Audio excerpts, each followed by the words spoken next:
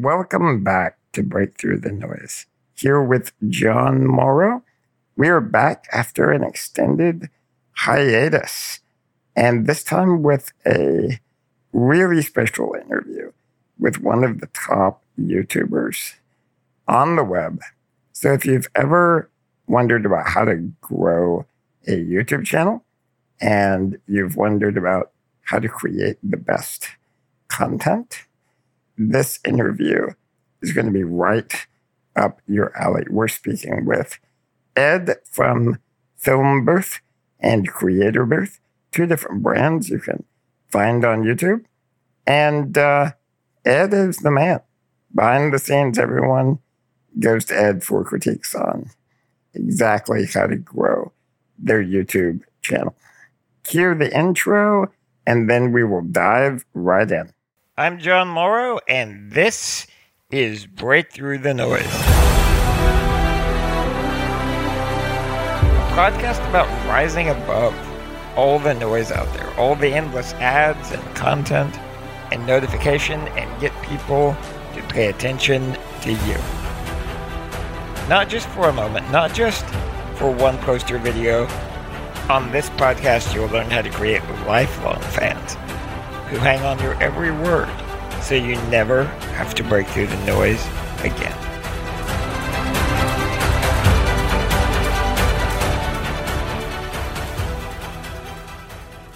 So Ed, wonderful to have you here. Thank you for having me. Yeah, so today I'm looking forward to really diving in deep on content on YouTube specifically. For everyone who isn't familiar with Ed, he has a fabulous channel over at Film Booth on YouTube. I've watched nearly every video, learned a ton over the past few months.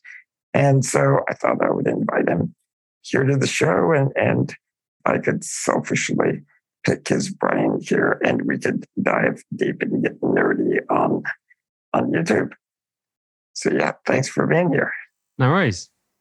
So one of the things I'd really like to dig in and better understand, because I think for anyone who understands marketing and understands building a brand online, one of the most intimidating parts of YouTube is just the idea of how do I go from idea to finished video and all of the different pieces that are a part of that process.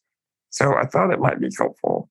I mean, number one, just to start with your process, like when you're figuring out, when you're deciding what do you want to create a video about, how do you choose your topics all the way to finished video on the end? Yeah, so there's many different ways to do this. There's the full fat version, which is very intimidating. And then there's the sort of I would say more beginner version. However, due to the competition on YouTube now, it's becoming less likely you'll get anywhere without the full fat version. So I'll give you the full fat version, what I go through from idea to the finished piece. And it all starts with a goal, really. So when you're making a video, sometimes videos might take me a few months because I'm actually doing some sort of challenge. So not necessarily the creative process, but I'm actually having to do something to then document. So if you're doing that, you need to really be thinking to yourself, well, what is going to be the goal of this video? What do I want it to achieve? Because as a business, time is it's not something in an abundance, so it needs to pay off in some way, shape, or form.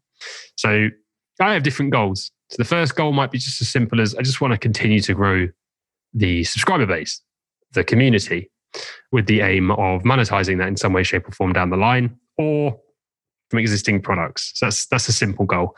Another goal might be, and you only really have this luxury as a larger channel, is just to bring the community back, return viewers. So smaller channels who have no community, it's not really an option. They're just trying to grow their channel so they can build a community. So that's option 2.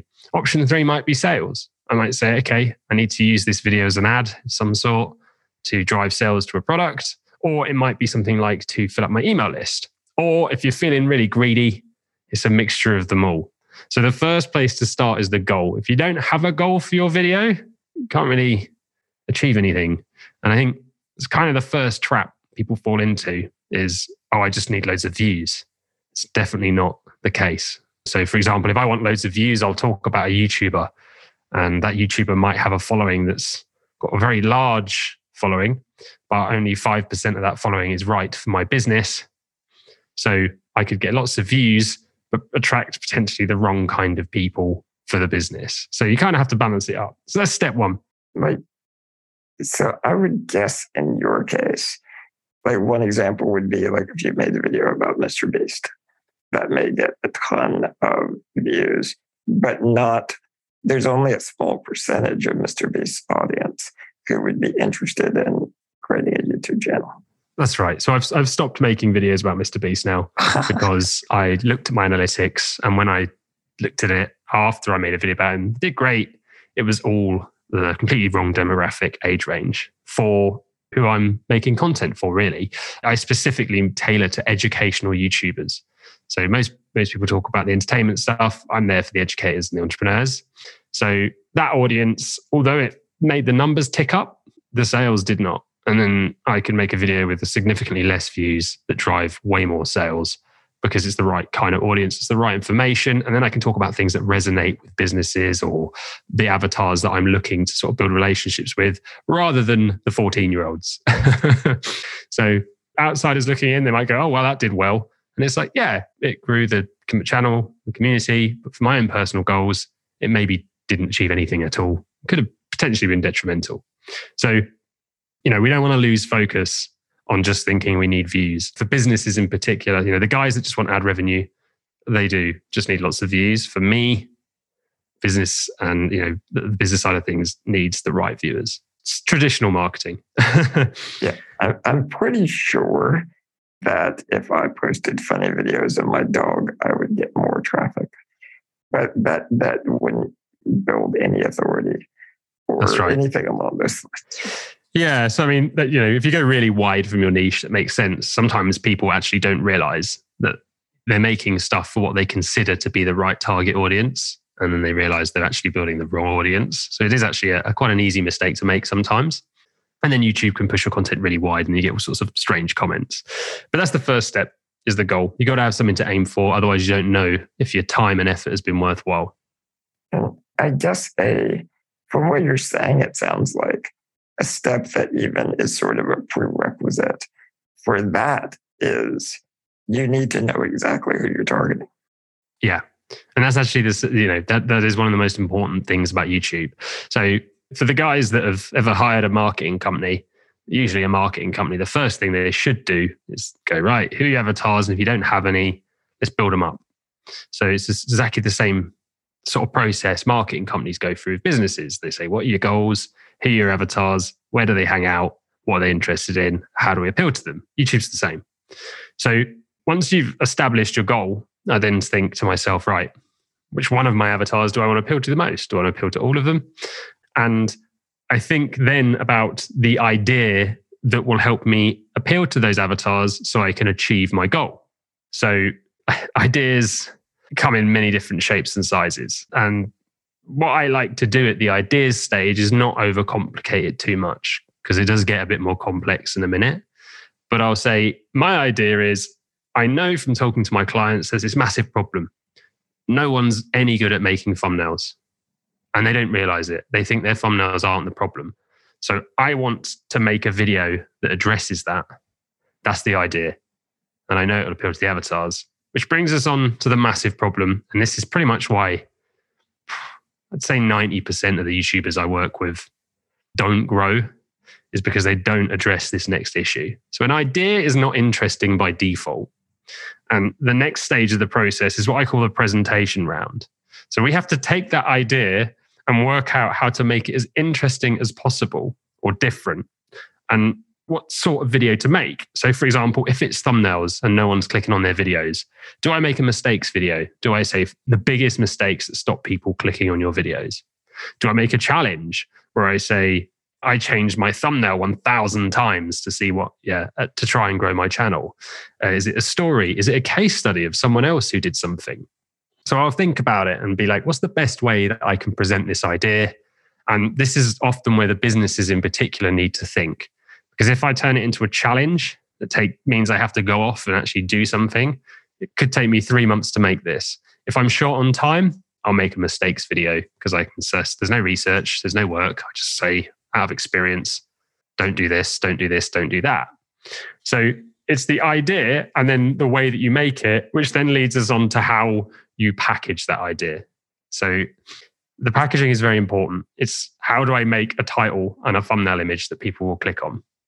And it's like part 2 of the presentation round. Because if it's a mistakes video, that's going to dictate the title and the type of thumbnail. If it's a challenge video, that's going to dictate the title and the thumbnail as well. So here I spend an insane amount of time. So making a YouTube video to me is an iceberg. It's that old iceberg metaphor. All of the work is the bit no one sees. And that includes filming and actually editing. Although it takes a long time, probably isn't the longest bit of this process. The longest part of the process is how on earth do I get anyone interested in this idea? Because although when a video pops up on the homepage on YouTube and it pops up next to their favorite creators, because YouTube shows everyone different content on the homepage and it's usually the stuff they've been watching. How do I make an educational YouTube video more interesting than, like you said, a funny dog or a cat or the most entertaining creators in the world? And in order to do that, I have to understand what makes my viewers click and what visually sticks out to them and what they find interesting. So this is a massive battle. And this is pretty much why a lot of people don't grow on YouTube and fail, because they're not willing to put the time in here. It's very frustrating because it's not a case of saying how to grow. This video is called How to Make Better Thumbnails. It's boring. No one's clicking on that. You've really got to sort of get inside your viewer's head. So once I've come up with a rough title, and I'll usually write between 20 and 40 different versions of the title, I'll pick a few. And then I head over to my Discord and I whack it in there. I have like a graduates Discord for students that have been through like a program. And I get their feedback, which one you click on, because I've got a room of my avatars there. It's super handy. And I'll do the same with the thumbnail. I'll make 20 different versions of the thumbnail image. They might only be, say, 3 different looking thumbnails, which all have a slight tweak to them. It might just be the text is a bit bigger on it. The color of my t-shirt's changed in it. And I'll be looking for the one that sticks out the most. And again, I'll put that in my Discord and I'll say, which one you guys clicking on? And often it'll be none of them. Go back and start again because it's such a tricky thing to do. So once I've done that and I'm looking at it and I think, do you know what? Based on my goal, I think this thumbnail and title will get the clicks to help me achieve it. I'll then start preparing the video. There's just no point planning a video until you do this now, because if no one clicks, you're going to waste weeks, hours, money, whatever, right? It's gone. So I'll start planning. And my planning process is incredibly in depth. But really, if you simplify it down, you just need to be planning a couple of things. The intro is probably where I spend 75% of the time when planning a video, and how to set something up that the viewer really wants to stick around for. And then you want to plan the order in which you present your information. So YouTube wants people to watch your content for a long time, ideally one video after the other. So it's not just about keeping them watching, it's about creating experience that makes them want to click your next video too. So you need to structure the information so that you don't give them too much straight away, because they'll get bored and they'll be overly satisfied too early. But you also need to make sure you don't tease them too much because they get frustrated. There's a fine line there. So in the planning stage, I'm always thinking, okay, how do I write an introduction that hooks them? And then what order do I put the information in to make it so that they want to stick about as long as possible? And then once I've done that, I then start to think about planning the content, bullet pointing the whole thing out. And I'll look at it and I'll usually think, right, that's incredibly boring. Next step is how do we make this really boring, dry message about clicking images interesting? So I'll start to think of a story to use, or a challenge, or some way of presenting this information in a significantly more interesting way, because I do not believe that many people are incredibly interested in the intricate details of growing a YouTube channel. There are a lot of people who are, but there's a lot of people starting out who they're just dipping their toe in the water, and actually you have to cater for them too, because if you just cater for the people that are obsessed with the finer detail, the retention, the watch times are going to crash, because all of those new people and the ones that aren't as invested in it, which is a much larger audience, they're going to bail. So you then have to make a video that somehow appeals to the experts, the intermediates, and the beginners. And this is often where people go wrong. They either go in too deep and they scare off the majority of the audience, which don't understand what they're talking about, or they go kind of too light and the experts go. So it depends who you're after. And telling a story is how you satisfy this and make everyone happy. If you can tell an interesting story that still educates, the experts, the beginners, and the intermediates all listen to it, because it's not just about the information, it's about getting to the end of the story to find out what happens. So that's why stories are a very powerful tool. And ideally, I'll try and weave some kind of story into my pretty traditional YouTube education. And then I'll start writing. And I start writing the content and I write the whole thing. And then I usually go back to the start and I, again, tell myself this is boring. And I say, you need to make this more interesting. So I keep going through planning shots, ideas. And I usually do that a couple of times. And then I will read it out to James, who works for me. And we'll have another round where his incredibly unusual creative mind kicks in and he comes up with all kinds of peculiar creative things to add to the content, things to make it funnier. We write it and then we get it shot. So the shooting part's pretty easy. It's usually me just presenting to camera, but I also had a lot of footage on top, B-roll, and visual storytelling to make my script work. And then it goes to the edit. And the edit, again, is just another chance of telling myself, this is too boring. You as an editor need to make this more interesting now to make sure that you make people want to get to the end and that your story works. And then I edit it and then, I post it. So like I said, for many businesses, that's just an insane amount of work. And I owned a production company for a few years. I think we did about 14,000 talking head videos for businesses. And I learned that many of them don't have the time or budget to put into the, not just like making a video, but the time in planning it to get a result. So for entrepreneurs and businesses wanting to get into YouTube, it's a heck of a lot of work, but there is this gigantic payoff if you do it properly. But as more and more people come in, my planning system might sound over the top. And depending on how competitive your niche is, it might be, but actually that's the kind of work you want to be putting in to build a really solid community and to grow a really strong personal brand on YouTube now. So that's my process. Very good. So let's go back, and if you don't mind, what I'll do is I'll take this apart and we'll talk about different components and different questions I think entrepreneurs may have about this. So there are a few broad stages here. I mean, one is coming up with the idea that's super interesting to your audience. That's one thing, because you're not just competing against other people in your space. You're competing against everyone on the homepage. Is that right? And so you've got to come up with something interesting enough to get that click. And in the case of something like YouTube thumbnails versus cat videos, that can actually be difficult to do.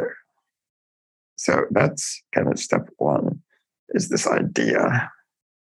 And then there's choosing the right framework, planning it out, scripting it out.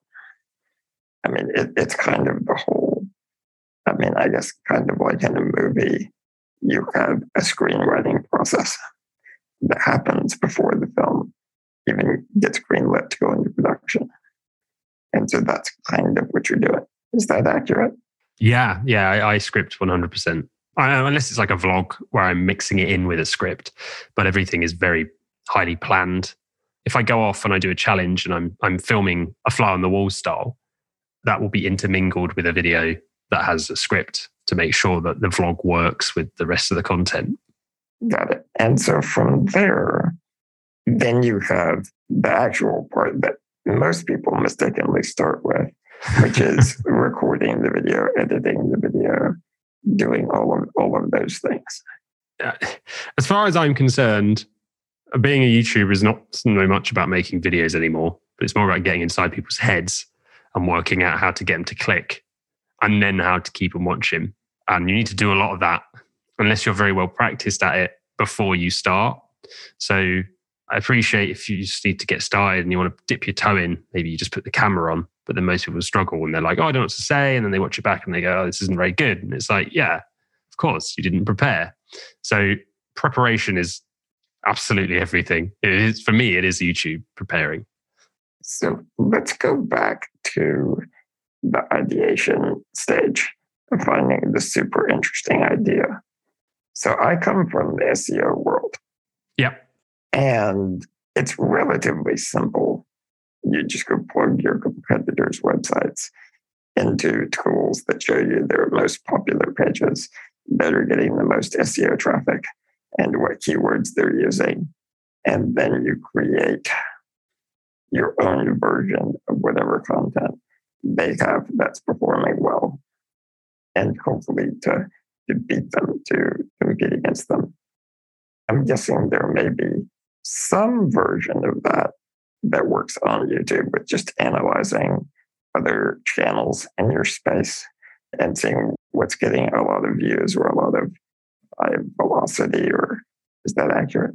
Yeah, so YouTube's broken up into different, what they call traffic sources. So this will be, I'm sure that's a term you'll know from Google as well. Uh-huh. So traffic source one is search. So the search bar on YouTube, if you type in how to grow turnips, it's going to show you a video about how to grow turnips.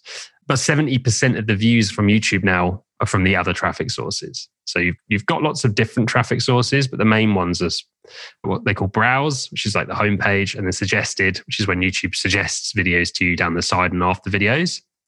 So that's where the fastest growth is. That's where the community is. Mistakenly, and it's changing now, is that originally everyone just kept going for search as a business because it makes sense, right? So same strategy as Google. But when the fast growth and the fast views is in other places, it's definitely not the smartest option. And what happened was everyone kept making really specific videos that target search terms. And and when you do that, it's all about the new viewer, the new person discovering you. It's not about the return viewer. So they'll put a video out, they'll wait a few months for it to rank, it will bring in new viewers, and then the next video they put out will be a really specific search term. So when someone watches their video on search, YouTube will take notice of that and it will start testing other content from that creator on the homepage. But when it's a super specific search query, it's not relevant or interesting on the homepage compared to everything else around it. Search query based content is only interesting when you've typed in that exact search query and it pops up. So a lot of people try and use search and they grow big subscriber counts, and then they release a video and it hardly gets any views because they're always catering to this new search audience. So that is one strategy. And there are lots of tools to help you find keywords with low competition. And the problem I have with that is it encourages you to make videos that are good enough to compete where there's no competition. It doesn't encourage you to continually improve as a creator so that you can battle your way to the top and get the fastest views. It's all about being the best in a small pool. Now, it can be good if it's a really highly searched topic, but then the competition is large again, and it's often taken up by channels who've been around for years. So search, it's a great way for people to get started to build an audience. But after that, if they want to build a really strong community, they need to think about making videos that as soon as they release it, their community see on the homepage and click on and come back. And that's a really important, for me, way to build a personal brand. Especially if you want to sell anything, you don't want to release a video and wait 6 months to a year for it to rank so someone finally sees your message, do you? You want 50,000 people to come in a week and all see it. And that's how you can build the business. So the idea, and a lot of people do this, they look for ideas, they go on the keyword and they say, I'll make the video the low search term. That's not what I do. So if I want to find an idea, like you said, I research other people's channels. So you look for trends, you look for patterns, you look for what's getting a lot of views fast. So that might mean you need to be constantly analyzing other channels within your niche. Some niches, the competition is not very strong. So they actually do themselves no favor analyzing the competition because they end up analyzing bad thumbnails and bad titles and bad content. So they need to take a step wider. So they might go from, let's say if they were making videos about mobile phones, they might take a wider look to the general tech niche. And then they look for, okay, what videos got tons of views quick and built this channel? and how could we put our take on it? So that might mean taking the topic and doing your own version. It might just mean finding a title that was really interesting and changing a few words in it so that it suits your niche. Or it might mean borrowing a thumbnail strategy from one of these videos that's done amazing and thinking, how can I relate that to my own channel? So the good YouTubers are on YouTube every day doing research. I just sit there on my phone on the homepage, scrolling down, looking at thumbnails and titles, what sticks out to me, and thinking, okay, could I make that work for my channel too? So the educators who I generally talk to and work with, a lot of them aren't going off and doing these crazy challenges like Mr. Beast, where it's like, I built a desert island and all this sort of thing. It's their job to try and make educational content more clickable. So that's where ideas can come from, simply just from titles. But then how you present that idea and the story that's told, it can often be anything. And it's why on my own channel, a lot of my titles are I don't really tell you what the video is about. So it's either a story, which will be like, I blew up a YouTube channel as fast as I could, or it will be something like, this wrecks 90% of YouTube channels. Because if I tell people what the flipping video is about, no one clicks on it. So you have to intrigue them enough based around their problems. So the idea comes in different stages. There's the idea for the packaging and the format, and then there's the idea to then how to make that content interesting. And to me, they're kind of separate things. Yeah. So I guess one thing that comes to mind when I started as a blog editor, one of the things that my boss told me was, he said, actually, go buy Cosmopolitan magazine. And I was like, what do you mean I'm a blog editor? We're writing about marketing. That's a magazine for women. What possible lessons could I learn? And he said, no, listen. He said, the writers of the headlines on the covers of Cosmopolitan magazine, they have to grab a woman walking through the checkout aisle. They have that one chance to convince her to put it in her shopping cart. And they're actually the best headline writers in the world. So go buy Cosmopolitan magazine and then figure out how to use their ideas in order to write about their packaging, to write about marketing content. So an article about 417 ways to drive your man wild in bed became 417 ways to get more clicks on YouTube or whatever. So is that some of in the packaging process, you're not just looking at channels in your own space necessarily. You may be looking at what everyone is doing on YouTube. That's it. Yeah. So you look in your own niche, you look slightly wider in your industry, and then you look all over YouTube. You find inspiration in the weirdest places, but it is the Cosmopolitan magazine process for sure. Perfect. Yeah, that makes a lot of sense. And so you have the packaging inspiration, which could come from your niche, may not. Then you have the idea inspiration or the topic inspiration, which probably often comes from your niche. But I imagine there are occasions where some of your biggest hits may be something that no one has ever covered before. Does that happen? If you can find that, yep, and you pull it off, that's like the holy grail. So if you become the one that creates the trend that does well, then yeah, you'll find other people start to copy you. So probably my most viewed video is something I'd never seen anyone do before. I've seen other people do it now, but yeah, that was just an idea that through researching my niche and looking for, okay, what is the most clickable topic? What is it that a certain type of YouTuber is interested in more than anything else? I established what that was. And then I thought, okay, because I know this topic has so much potential, I need to go to town on this. I need to do something that has not been done before. I need to break the mold and put all the effort in. And then luckily it paid off and ended up getting like 1.8 million views, which changed my life. So there is an element there too of you want to be original. The problem is there's a lot of risk in being original. So if I look at what has been done and put my own spin on it, there's probably a strong chance it's going to do well again. If I come up with an idea that's original and spend a lot of time on it and it tanks and does rubbish, it's like, oh. So for my own strategy, there is a mixture of what I call high risk videos where I'm like, never seen anyone do this before, I'm going to do it.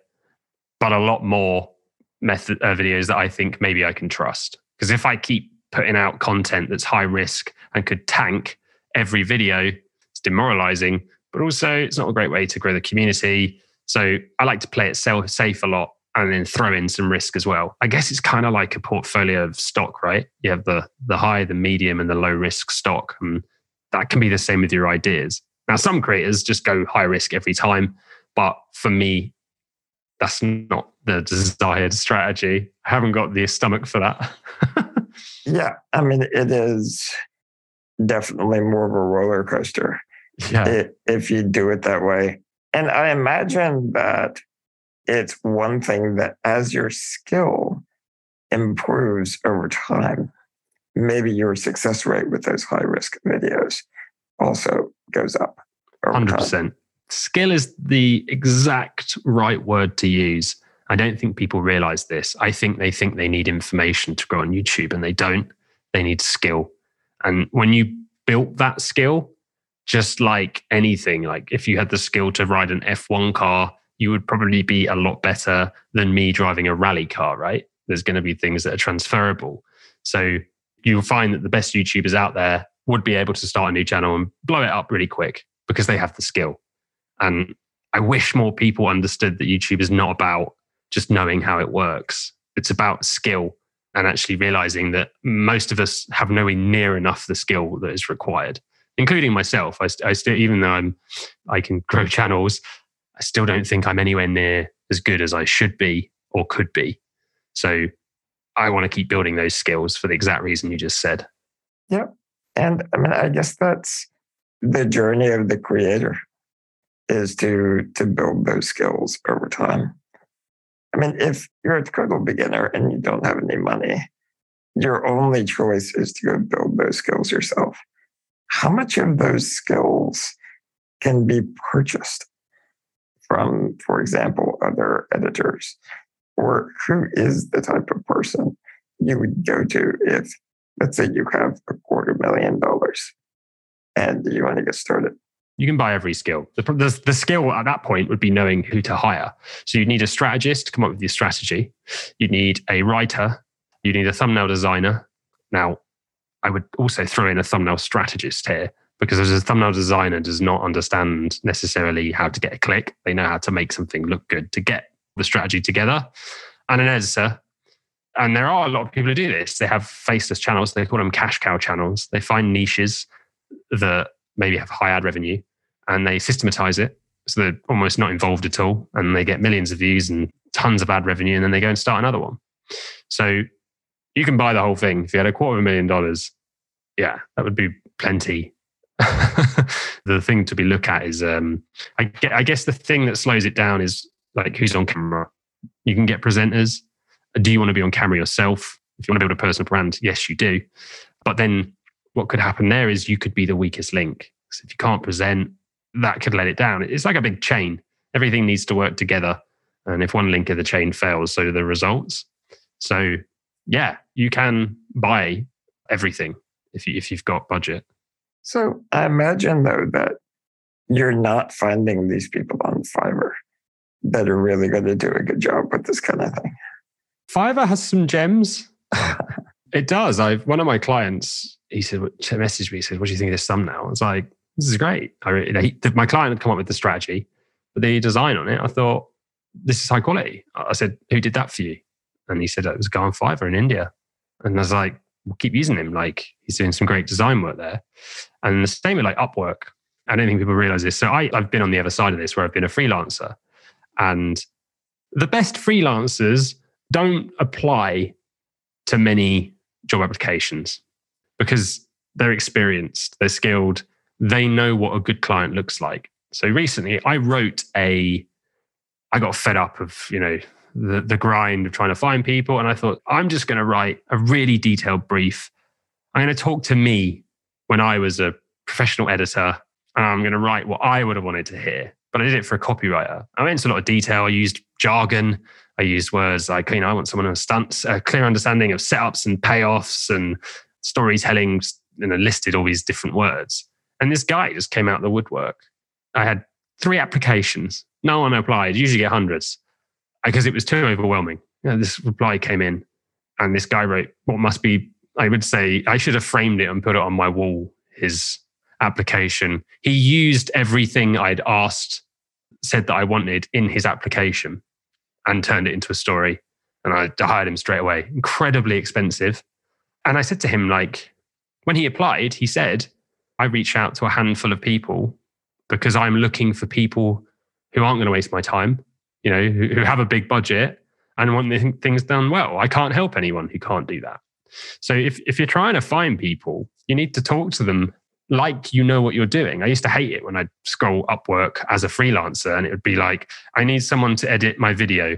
And that was the brief. And I was like, why would I ever reply to that? If the brief is like, we've got a long-term project with big scope for retainer, you will be given a lot of creative freedom, and they make it sound exciting, you're way more likely to apply. So they are on Fiverr, they are on Upwork. Actually, the biggest problem is the way you write your brief, not necessarily the platforms, because they're lurking, the good ones. Then it's really looking at your job posting on a site like Upwork almost as bait to attract the right type of person. That's it. But also you want to scope them out. So let me give you an example of a brief I wrote the other day. So I was looking for a writer to help on another channel. And I thought, what would a really good YouTube writer be able to do that a bad one wouldn't? And when you make a YouTube video, after a few days, this little graph loads and it shows you what's called retention. So you can see at what point in your video viewers left. So it goes up and down if people are skipping around. So I've made videos in the past where I've made mistakes or I've revealed something too early. And as a result, what's happened is you see the moment I give the viewer the exact thing they cared about and they leave. So the graph goes down. So I was like, right, well, a good writer, they'll watch that video. And the second I do it, a good YouTube writer who understands it will go, that is the point that you mucked up your writing. So part of the application process, I put a link and I just said, the retention at one part of this video drops significantly. I want you to tell me what time it is in the video and why. And 10 people applied. I only put it out on a tweet. And most of them were writing nonsense. Like, the music's a bit too loud here. Nothing to do with the writing. One guy came in and said, at 6 minutes 15, you paid off the information the viewer cared about too early. And all the information after didn't really feel necessary. So I would have ended the video there. So I was like, you're hired. Because that person understands absolutely everything you need when it comes to retention. What makes it tricky is you kind of need to understand how to make videos and the things to be on the lookout for to then be able to write a really good brief that attracts the right people. And that's not necessarily something you have unless you've been working in YouTube for a while. So, it's tough. I guess there are 2 different ways to do it. I mean, what's occurring to me is one way to post one of these jobs on YouTube would be writing a title like building a YouTube team, budget of $250,000. Yeah. If you did that, you may get the attention of the really good people, but you would also get the attention of everyone else at the same time. Yeah, I think you would get too much press with that. I mean, it would be very appealing and you probably bring the right people out the woodwork. But I put a job post up once and had so many, I just put it out to my community and had so many applications. I had to hire a recruitment company to go through them all because there was hundreds and I didn't hire anyone from all of them. I never found one that was quite right. So it's not easy. A lot of the best ones are going to come from referral, but also the best ones are just, they have a waiting list or they handpick. So the writer that's helping me now, he said, I have 1 space left. I do want to work with you. I said to him, like, I've got another client. He's like, no, not interested. I only wait for the right person for me. So it's kind of strange because you feel like when you're trying to get someone, I've got this job, it's going to benefit someone. The best ones are more like, oh no, impress me. Not the other way around, which is probably something we should all be thinking about a lot more, is that we need to impress the best talent, not just think they'll be impressed by our job. Yeah, I mean, it makes sense. I mean, so I run smartblogger.com. It's the biggest writing website in the world. And I get asked all the time, how can I hire writers like you have?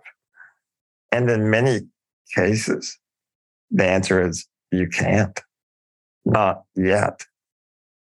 Now, maybe you could get to the point where they would, but most of the best people in the world, they are literally handpicking the people that they want to work with.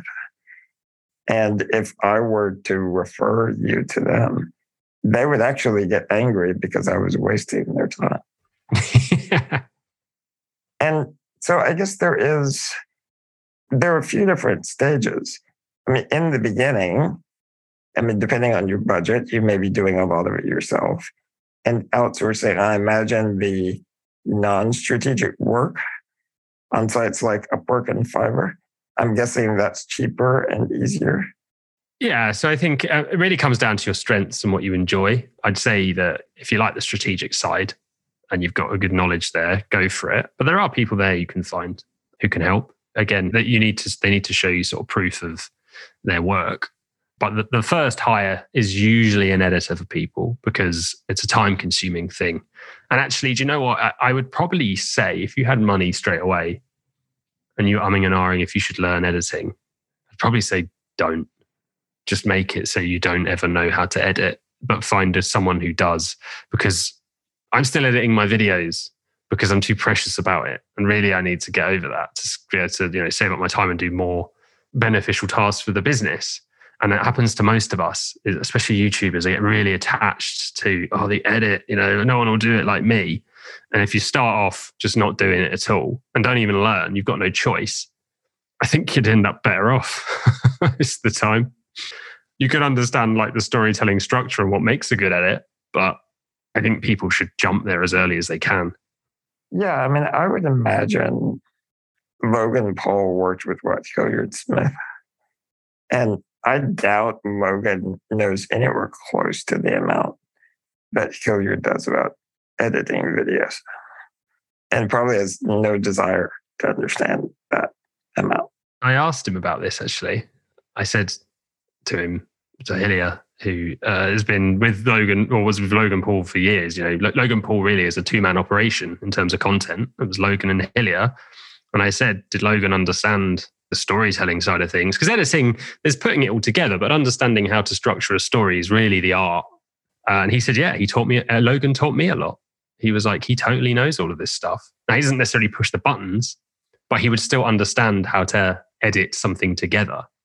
So he would just outsource the time-consuming bit, and he was putting a video out a day. So it literally wasn't possible for him to do the editing. He's in the States. He'd film it, send it to the UK, wake up in the morning, the video was ready, and that's how they operated for years. So I don't know if he ever did the clicky button bit. He probably did at some point, but he definitely understood how to film a load of content and then turn it into an interesting story. And because they didn't write stuff, really, they were doing the story in the edit, piecing together all the pieces. So from what Hilliard told me, he was really, really hot on that.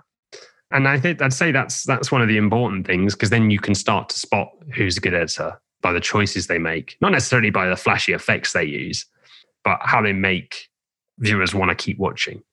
So then if you were going to build a team, then it sounds like you would look for an editor for your first hire. And if you find the right editor, I imagine they're going to at least be able to talk intelligently about thumbnail design and strategy. Like if you have a big budget, which I imagine Logan does, yeah, then you're probably talking with your editor about all of those things in the concept planning process? I probably wouldn't, based on my experience. And the thumbnail is the hardest thing. It really is. Like, I've been editing for years, so obviously I find that easier. But it is the thing that holds everyone back. Unless that editor is obsessed with YouTube and basically doing all the research that the owner of the channel should be doing, they don't necessarily do a great job with the thumbnails. So Gotcha. some are, but knowing how important that packaging is, I would look for a dedicated specialist. I wouldn't just give it to an editor, because that thumbnail is resulting in if you actually get any return on your investment for everyone else you hire. So don't give it to the editor, give it to the specialist. They're all the strategists, that bit. They could design it and probably make it look pretty once you told them what to do. So let's say you're going to post a job posting for that strategist that's doing the thumbnail strategy for this. What would that look like? I'd probably try and challenge them. I'd probably say, look, dangle a carrot first and be like, it doesn't necessarily have to go with the money, but it's like, we're looking for a long-term relationship and we want to be working together with a consultant like weekly, set it up so that they know that you're serious, but also set it up so that they do the work. Because you need to say, look, here's a video idea we had. As part of this application, I want you to make the most interesting title and I want you to make the most interesting thumbnail, and maybe give them a little bit of information about your avatars and just see what they come back with. Because unless they have proof that they can do it, it doesn't really matter. Now, it doesn't necessarily mean they have to show you millions of views. If they're a specialist who worked in certain niches that had small views, it's more about looking at it and going, okay, I get that this channel isn't going to get millions of views, but also then looking at it and being like, is that more clickable than someone else? And I always hire 3 people for one role. So I would say that in the job application too, and be like, you're going up against 3 people. The winner gets the next 4. As long as they're always on time and up to a high quality, will then go into retainer. But you do need something to benchmark them against, because especially if you don't know much about this, you might get one and go, oh, that looks good. That works. But it might not at all, because you don't quite understand what works or even looks could be. So if you hire 3, I tend to find 1 usually sticks out a ton. And weirdly, when I last did this looking for an editor, the cheapest one was better than the one that was 7 times the price. I was kind of blown away by the cheap one, but the middle one I gave the work to because the quality was there. And working with them was easy. And they had systems in place to make my life easier. So you only really tell who's good when you pitch them against other people. And then it becomes a lot more obvious. So that's how I would structure it, is give them a task, pick multiple people, hire 1. If that doesn't work out, go to the second place one straight away. You've got something to fall back on. Excellent. Well, I feel like if we ever do a part 2 of this interview, maybe we'll do an Upwork hiring special, because it does seem like if you're past the beginner stage and if you have a budget, that some of these decisions about who to hire and the team to build around you is actually just as important as the content itself. They're going to allow you to execute. I spoke to a recruitment company and I said, start a YouTube recruitment company, because there's one thing about successful YouTubers, they all are stinking rich. Like, there's a lot of them and they don't even need many subscribers to get there. The guys that do this well clean up and they don't want their time wasted. They've got significantly more money than time, so they want the best. And I was like, you've just got the perfect audience there to cater to, because everyone has the same problem. I have this conversation probably more now than I do about apps, anything else. So there's such a demand for it. And I just think the person who cracks that, I'm not interested in starting a recruitment company, but the person who cracks that is sitting on a gold mine. You're giving me ideas. Go for it. We'll see. Yeah. Yeah, we'll see. We do that. We started doing that in the writing space. We've actually made a lot of money. And YouTube is even more lucrative than the writing space. So it's possible at some point down the road. I could be interested in that, but as an entrepreneur, I'm interested in everything. Yeah. So I've got to be careful about what I actually choose to focus on. Yeah, I know the feeling. Well, thank you so much for the interview, Ed. I mean, just breaking down the content production process and really getting into the nitty gritty of if you do have some money and you are serious about this, how do you go about doing it to be successful? I think that's going to be massively valuable to people who their time. I mean, if you're the CEO of a company or an entrepreneur or even a professional working in a 6-figure job where you want to do this as a side project, your time is also massively valuable. So learning what skills do I need to build or to hire to not waste my time is a huge, huge deal. Yeah. And time is the number one problem for YouTubers. There's just not enough of it. So I totally agree with you there. Well, hopefully this interview helps some folks. We'll close it up there. Is there anything I can do for you, Ed? Is there any place you'd like me to direct people to? How can I help you on your journey? I mean, just send them to the YouTube channel, really. If they're interested in learning and sort of seeing some of the things in action I've been talking about, there's all links to websites and other things that I can help with there. So that's probably the best place to get started. It's just called Film Booth.